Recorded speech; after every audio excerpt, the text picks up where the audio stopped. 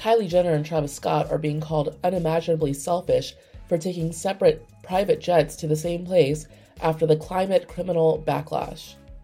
The outrage comes just 5 months after it was revealed that Kylie regularly takes flights lasting less than 15 minutes each, leading to people branding her a full-time climate criminal. Back in July, Kylie Jenner and Travis Scott sparked backlash after she posted a photo of them posing between 2 private jets alongside the caption, "You want to take mine or yours?" Kylie was swiftly accused of bragging about her absolute disregard for the planet, with people even branding her a full-time climate criminal. The backlash prompted some fans to dig into Kylie's private flight history, and it was discovered that her jet had been used for flights as short as 17 minutes. While it was unconfirmed as to whether Kylie was on the jet at the time, records show that it had flown from Camarillo, California to Van Nuys, California earlier that month, a journey that would have taken just 40 minutes by car. Further records also show that Kylie regularly takes flights that last less than 15 minutes each, something which further outraged fans who expressed their frustration over making sacrifices in their own lives amid the growing climate crisis, while celebrities continue to be reckless.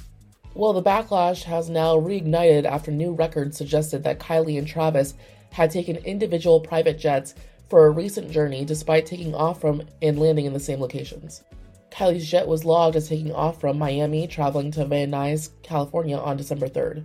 Shortly afterward, Travis's jet was recorded making the exact same journey. Each journey used over 15,000 pounds of jet fuel and emitted 25 tons of carbon dioxide. And fans were quick to express their outrage, describing the pair as unimaginably selfish. Does she not realize this is the same planet her kids have to live in too? Wrote one user on Reddit. Like, fine, they obviously don't give an F about anyone else but their kids are going to suffer from global warming too.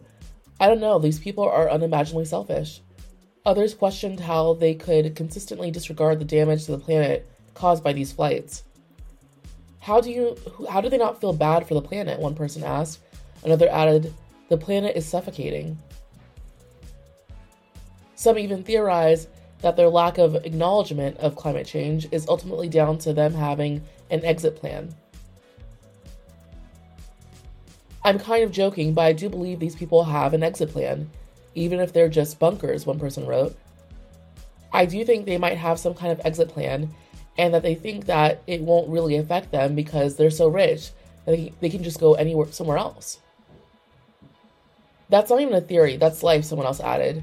Being rich buys you certainty. Whatever is going to happen in this world, they know they're one of the last to actually have to suffer.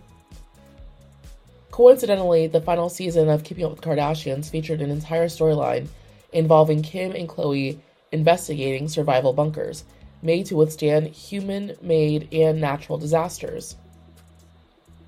And just months later, legal documents revealed that Kim was battling with her neighbors over the construction of an underground bunker and subterranean wellness center on her compound in Hidden Hills, California.